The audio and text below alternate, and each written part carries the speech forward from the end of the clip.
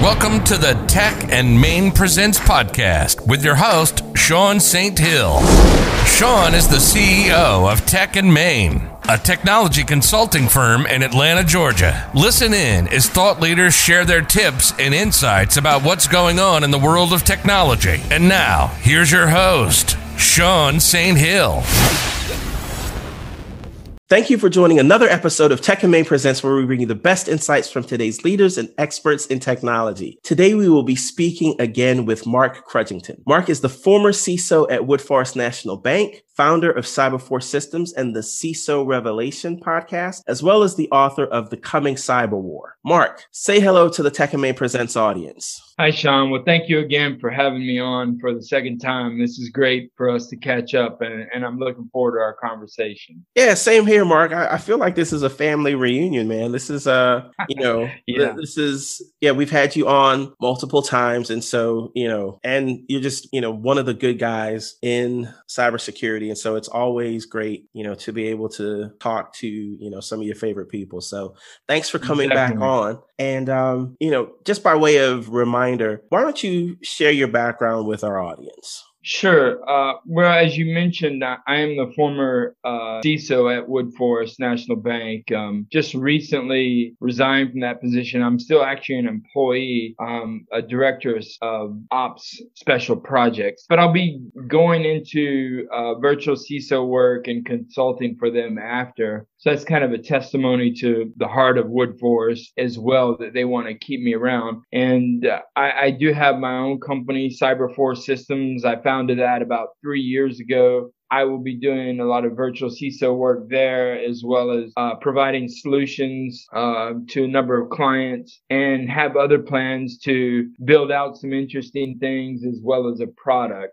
Previous to Woodforest, I was a national director of a large global consumer packaged goods sales and marketing company. So I was essentially the CISO there. And this, really at the time, I guess when I started there back in 2006 or so, I don't know if there were very many CISO roles, but I had all the duties of a CISO there, and then some. How it normally works anyhow. Right. And then before that, I was at Big Four Consulting. And then prior to that, I was in Silicon Valley working at some major companies as well as startup companies. And then my career really started in the U.S. Air Force. Okay. School-wise, I have an MBA from University of California, Irvine, the Paul Merage School of Business, which is known as Hot Pockets U. He's the guy that founded Hot Pockets. Oh, okay. Okay.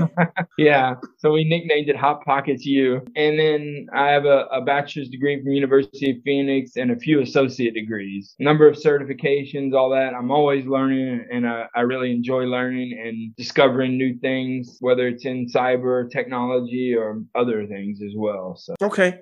Well, great. So, Mark, you actually touched a little bit on, this next question that I was going to ask, which is, what have you been up to since we last spoke? But, certainly fresh on the newswire is the fact that, like you said, you're former CISO at Woodforest National Bank.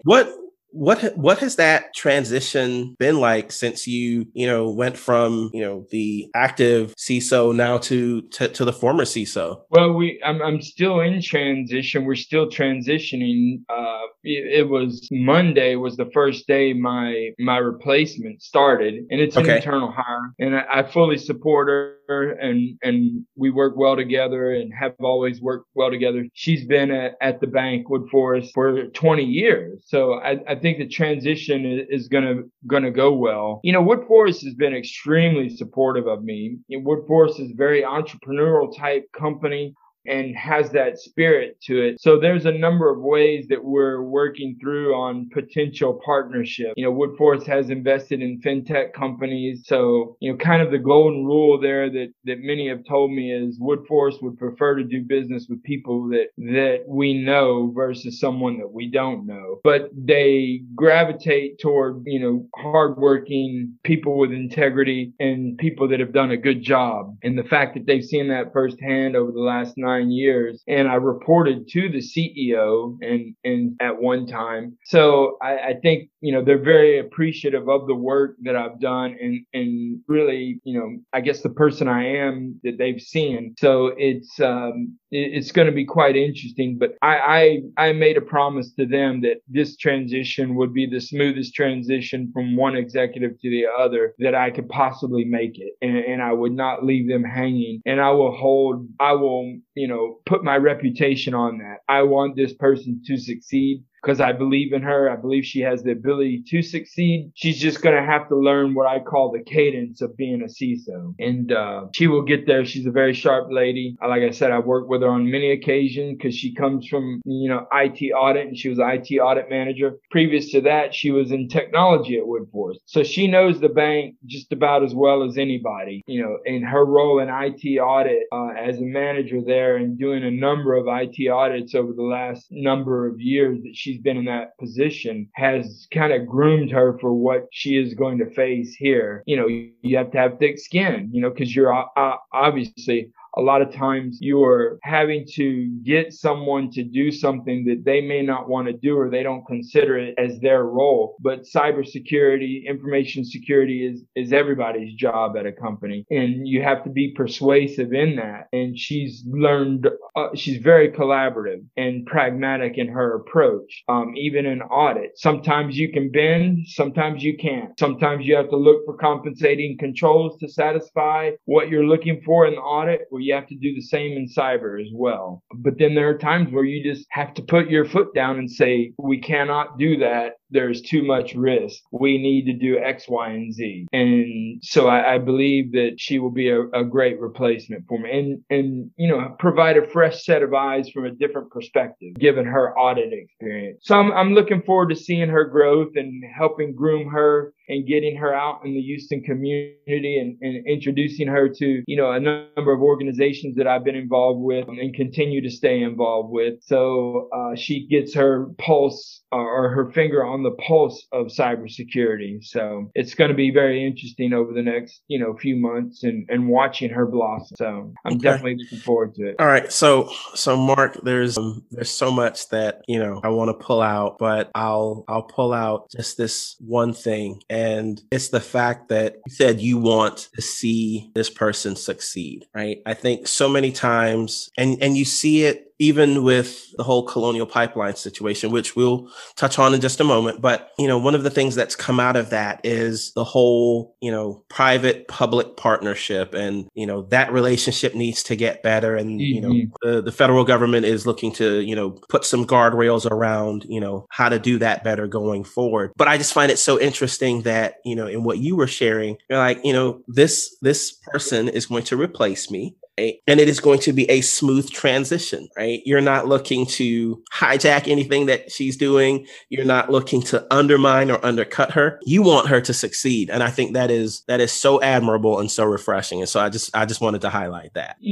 Thank you. Yeah. And I know me well enough to know that I'm out promoting cyber and all that we need. And I believe in the thought of collective defense. And if I were to not help her succeed and see her to success and do everything I can, I would be going against everything that I've stood for the past 10 years or so. So yeah, it's going to be great, and I think she will be great in that role. Okay, awesome. And so Mark, as I just alluded to the whole Colonial Pipeline situation, as a seasoned cybersecurity executive, seasoned cybersecurity thought leader, share with us what do you think about the Colonial Pipeline situation? Yeah, as a cyber practitioner that likes to see everyone do well, my first thought when that news broke was, oh my God, this is not going to be good. And you feel for them, okay, because they've been caught in this situation, okay. And I may have mentioned it to you before, but I look at cybersecurity incidents like the ocean's current. They happen, they can be devastating, but you truly don't know their power until you're caught up in one,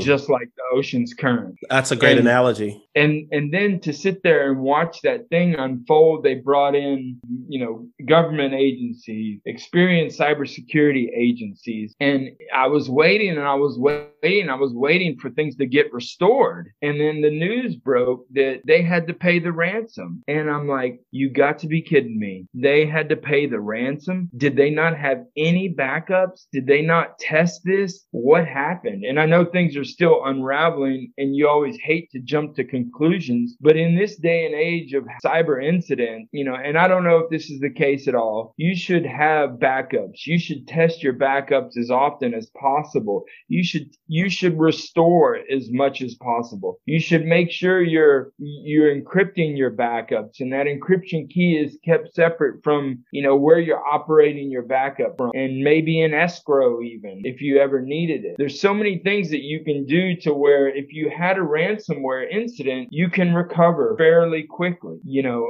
How many times have we heard of major ransomware incident, and the fact that this organization, Colonial Pipeline, what they're managing is very critical to, the United States, part of the critical infrastructure, and a major part, I will say. This has happened to them, it was like, man, this just can't be, it's like, what are we doing wrong as a nation to protect ourselves? But then some interesting things started happening after that where, the threat actors, came out and said that we are now going to take control of who we attack, and a number of things that you started hearing. I thought that was pretty interesting too, how you started to learn how these ransomware gangs operate, and they're sourcing things out, and that it was quite interesting. But you got a feel for Colonial Pipeline, but it seems like every time an incident like this happens, Sean, what's the first thing you hear? Oh, this is a wake-up call. It's like, wait, I thought the last 20 incidents were wake-up calls. Right. Right. It's like, when are we going to wake up? Right. How many more alerts do you need before you wake up? Yeah. How many more major incidents do we need before you wake up? And I think it was very telling that the government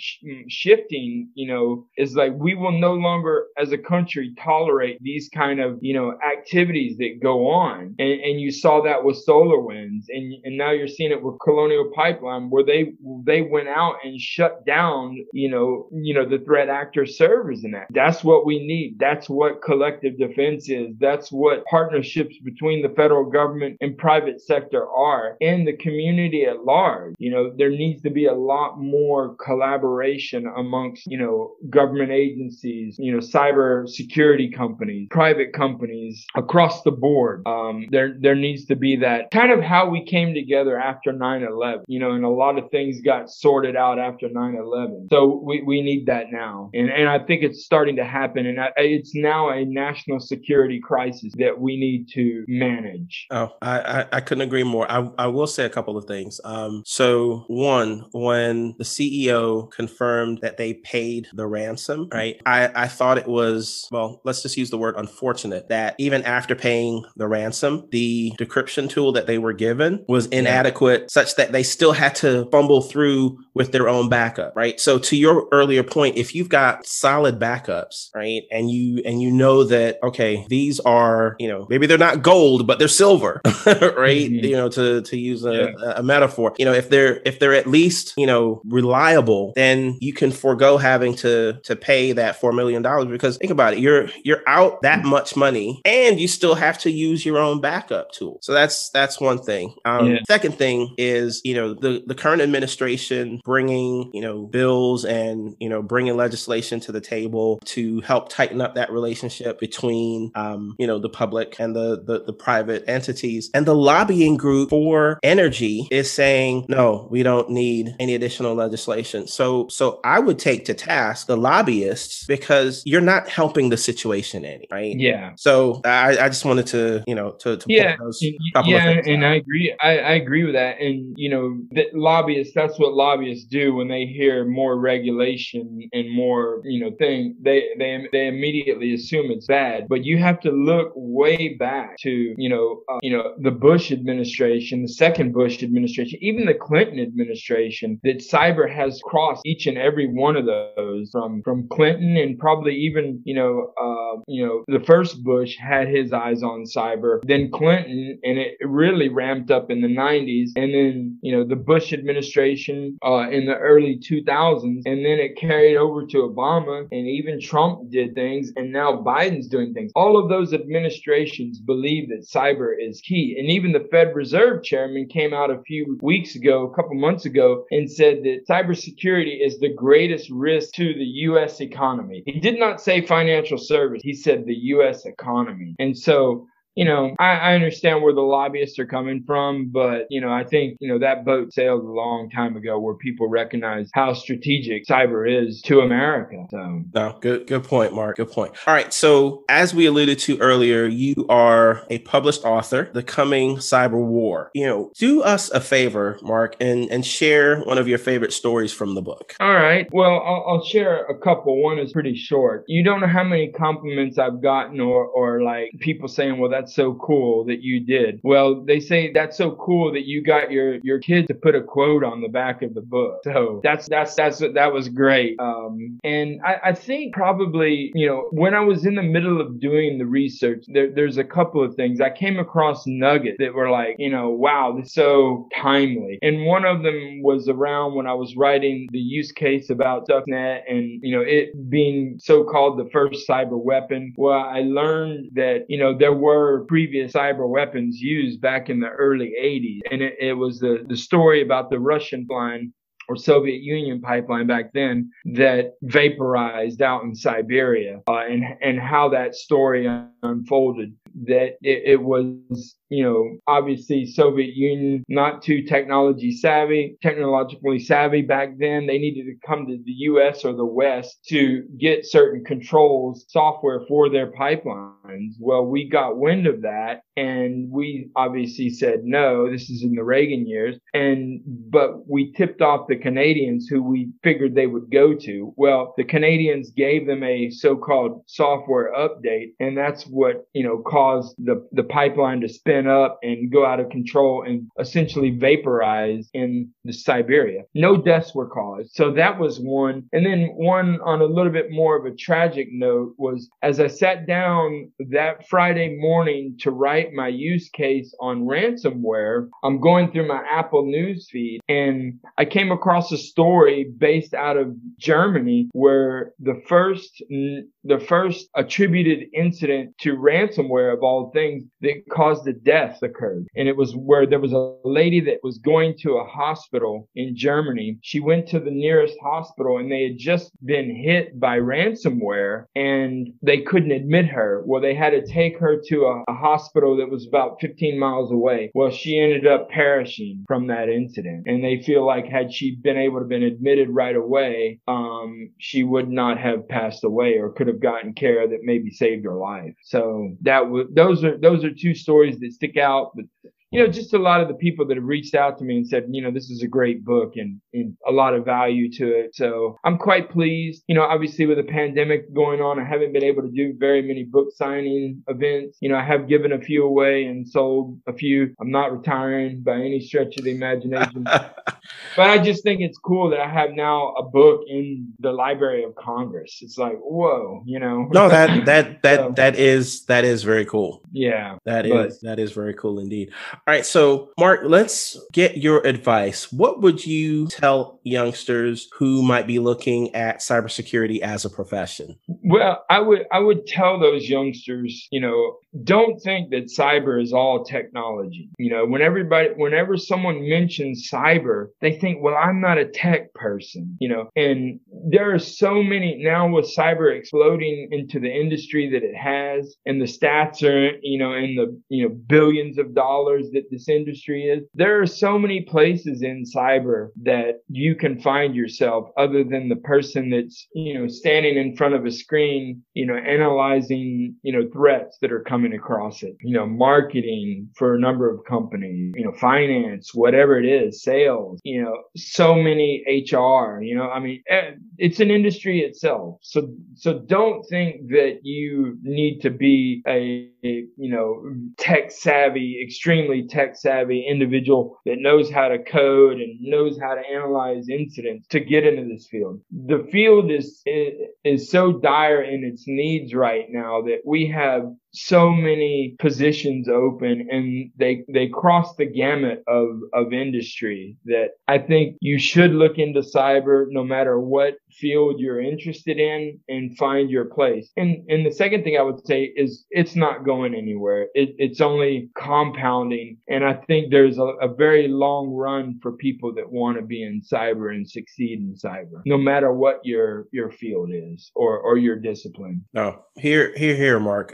So what's so interesting is, before we started recording, I was telling you, about some conversations that I had with, some cybersecurity vendors recently. And all of those conversations started with a business development rep reaching out to me, right? So that's not coding, right? I didn't mention Python or, SQL or anything. They were business development, which is sales, basically. Yeah. Right. Yeah. When you think about actually signing up a customer and, going through the implementation, that person that is with you post sales is a customer success manager, right? That's, customer service, that's operations. So just underscoring your point, there are a number of different directions that you can go in, under that cybersecurity umbrella. Right.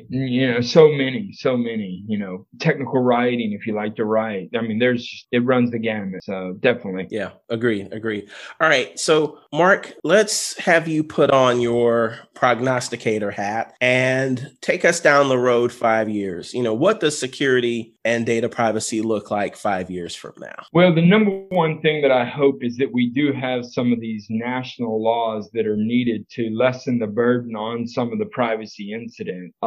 Specifically, you take a company of maybe 300-400 people, but they're doing business over the internet and, have sales all across, the United States, as well as maybe even, globally. So I hope we have a national data privacy law that can be an umbrella law for a lot of the state laws. I know this is, easier said than done. Obviously, getting California to agree with Texas, to agree with New York, to agree with Wyoming, to agree with Florida is going to be very difficult. But, where there's a will, there's a way. And so I think I see that happening. And I think, we talked about lobbyists earlier. I think that's where the lobbyists can step in for good. It's like, no, you guys really got to do this. You got to agree on something for the good of our small businesses and enterprises that are having to deal with it. Then in terms of the security side, it's my hope that, a lot of cybersecurity companies will wake up, especially one known as, I think, Cyber4 Systems or someone, and they'll develop platforms. We see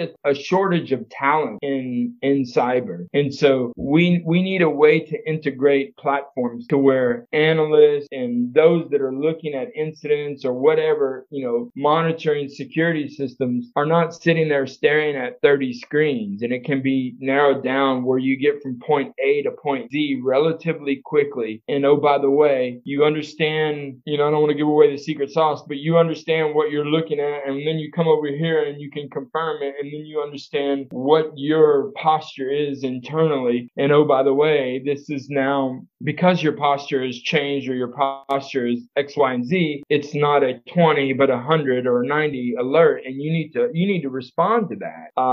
And so, and make that, make it very intuitive.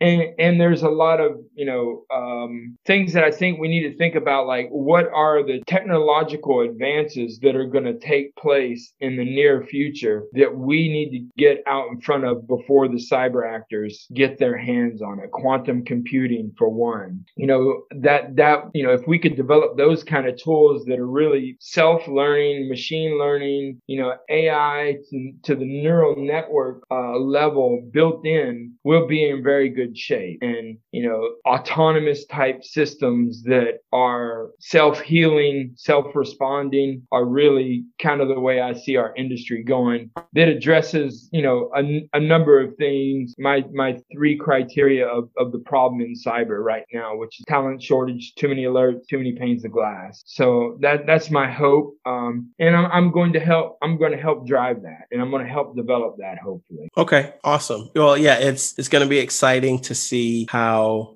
especially in your new role, as you get to focus on Cyber 4 and some of the things that will come to market. It's going to be exciting to see how that all unfolds. Yeah, and if I don't end up developing something myself, I have a lot of good relationships with VC companies, and it's at least my hope that I can drive companies toward that and give them, from my 15 years of experience in the CISO seat in X number of years in security in one capacity or another, that this is what you guys need to think of from a strategic perspective, and help some of these younger startups think that way as well and develop that way. So I'm looking forward to it. Okay, man, that's neat.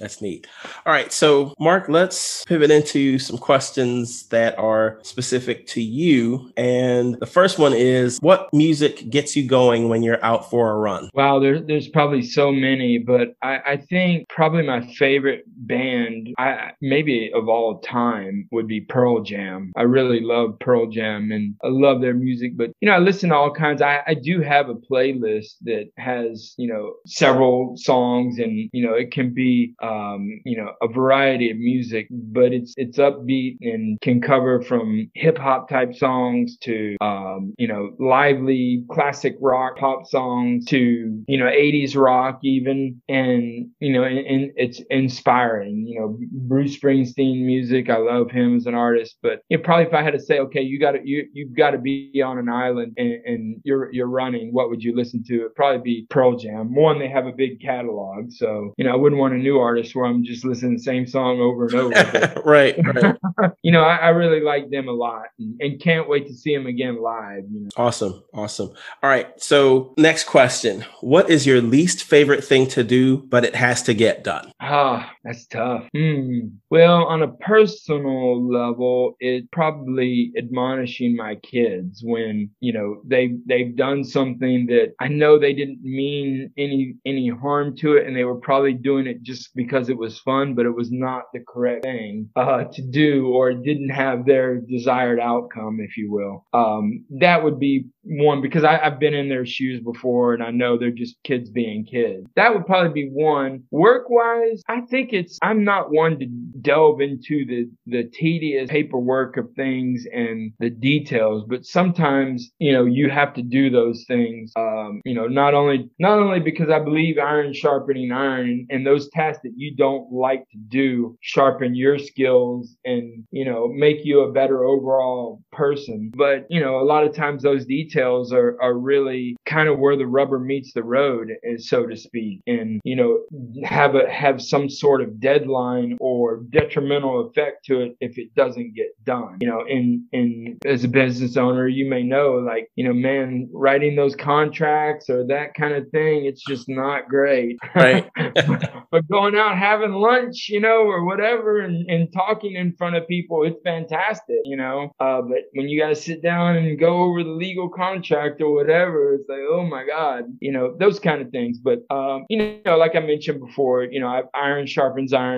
And I do believe, obviously, if you can turn some of those tasks over to people that are much better at it than you and enjoy it better than you, I believe in that, and focus on your strengths. But, sometimes you just have to do those as well. Yeah, agreed. All right. So, Mark, what is your favorite room in the house? Well, right now, coincidentally, it would not be a room. It would be outside the house. It would be our backyard, because we, in the middle of February, we got our pool put in, and it was finished. Right, like if you remember the big freeze that we had here, it happened 2 days before the big freeze. Oh wow, okay. Yeah, perfect timing. Thankfully nothing happened. We didn't have any pipes burst or anything like that. But it now would be my backyard, and sitting out there on our deck and all that. And we back up to a preserve preserve here in the Woodlands, and it's, so there's no house right behind us or whatever. So it's just beautiful to sit out there, watch it. It faces west, watch the sunset, have a beverage of choice. Texas, we love our iced tea, and I'm no stranger to that. So, and play in the pool and, that. So that would be it. Other than that, it would be my bedroom, and specifically my bed, and more specifically my side of the bed. Okay. So by 10:30, 11 o'clock at night, it's like, man, this is the most comfortable place on earth right now. Oh, that's too funny. Awesome. All right. So, Mark, this last question for you is, what advice would you give your sons for their 18th birthday? Well, I've already given it to them, and I hope I'm showing it to them. One, it would be always act from a point of integrity, and no matter if you're being watched or not. But while you're young, pursue what you feel you were designed to be, and understand that. If you don't, figure that out and I'm trying to help them through that, specifically my 16-year-old right now. But it's take all the risk that you can. Do not worry about, without physical harm, obviously, but do not worry about tomorrow when you're 23 and deciding if you should invent this or do this. Go and do it and pursue it with all your heart and make it a success. I had dreams when I was young and doing things that you wouldn't have imagined of doing, but you think, nah, I'm just not cut out for that, or nah, it's not, business wise or whatever, and I'll wait later. And now looking back, it's like, I wish I would have went for it. And it comes from an entrepreneurial perspective as well as a creative perspective. But, if you're passionate about it, while you're young, try to make the most of it and go full tilt and succeed, especially if you feel that is what you're designed for. It's inherent in your being. Just go for it. So I think that is phenomenal advice. And so I appreciate you sharing that with us. Mark, as always, man, these good times go by too quickly. And so before you go, what is the best way for folks to keep in contact with you or to follow you on social media? Sure. The best way to keep in contact with me would probably be through social media, in LinkedIn specifically. It's Mark Crudgington, which is MarkCrudgington. And you can keep up with me on LinkedIn. I'm an open networker, so I don't turn down too many people, especially if they're connect people that I know, and write a good note. So that would be the best way. And then we can go from there, and trade other email or whatever. But that would be the first place to keep up with me. Okay, great. Well, Mark, you are my friend, you are my brother, and you are the pride of Onalaska, Texas. So, hey, yeah, I went and spoke to the Rotary Club in Livingston, Texas, where I graduated. Oh, cool. Yeah, and it was funny thing is, my principal was there, my old principal. So anyhow, it's just wow, I haven't seen the guy since I walked off stage in Livingston, which is 1987, and there he sits in the Rotary Club. So I gave him my book. He was like, man, you've come a long way. I was like, well, thank you, Mr. Pritchard. So had some funny stories about him. He was a great guy. So that's awesome. Well, hey, you know what? We'll have to pick that up next time. But Mark, yeah, again, definitely. And thanks so much for coming back on. Thanks for everything that you shared, and just really appreciate it. Yeah, well, thank you, Sean. You are the podcast GOAT in the cyber community. So I don't know how you do it, but you pull it off. It's amazing. Oh, thank you, brother. I appreciate it. Well, hey, again, Mark, thank you so much. And Tech and Main Presents audience, thank you as well for listening. And be sure to tune in next time when we will have another technology expert share their wisdom. Bye for now. You've been listening to another episode of Tech and Main Presents. Be sure to subscribe on Apple Podcast, Spotify, or wherever you listen to your favorite podcast. Don't forget to tell your friends, and thanks for being a part of the Tech and Main Presents community.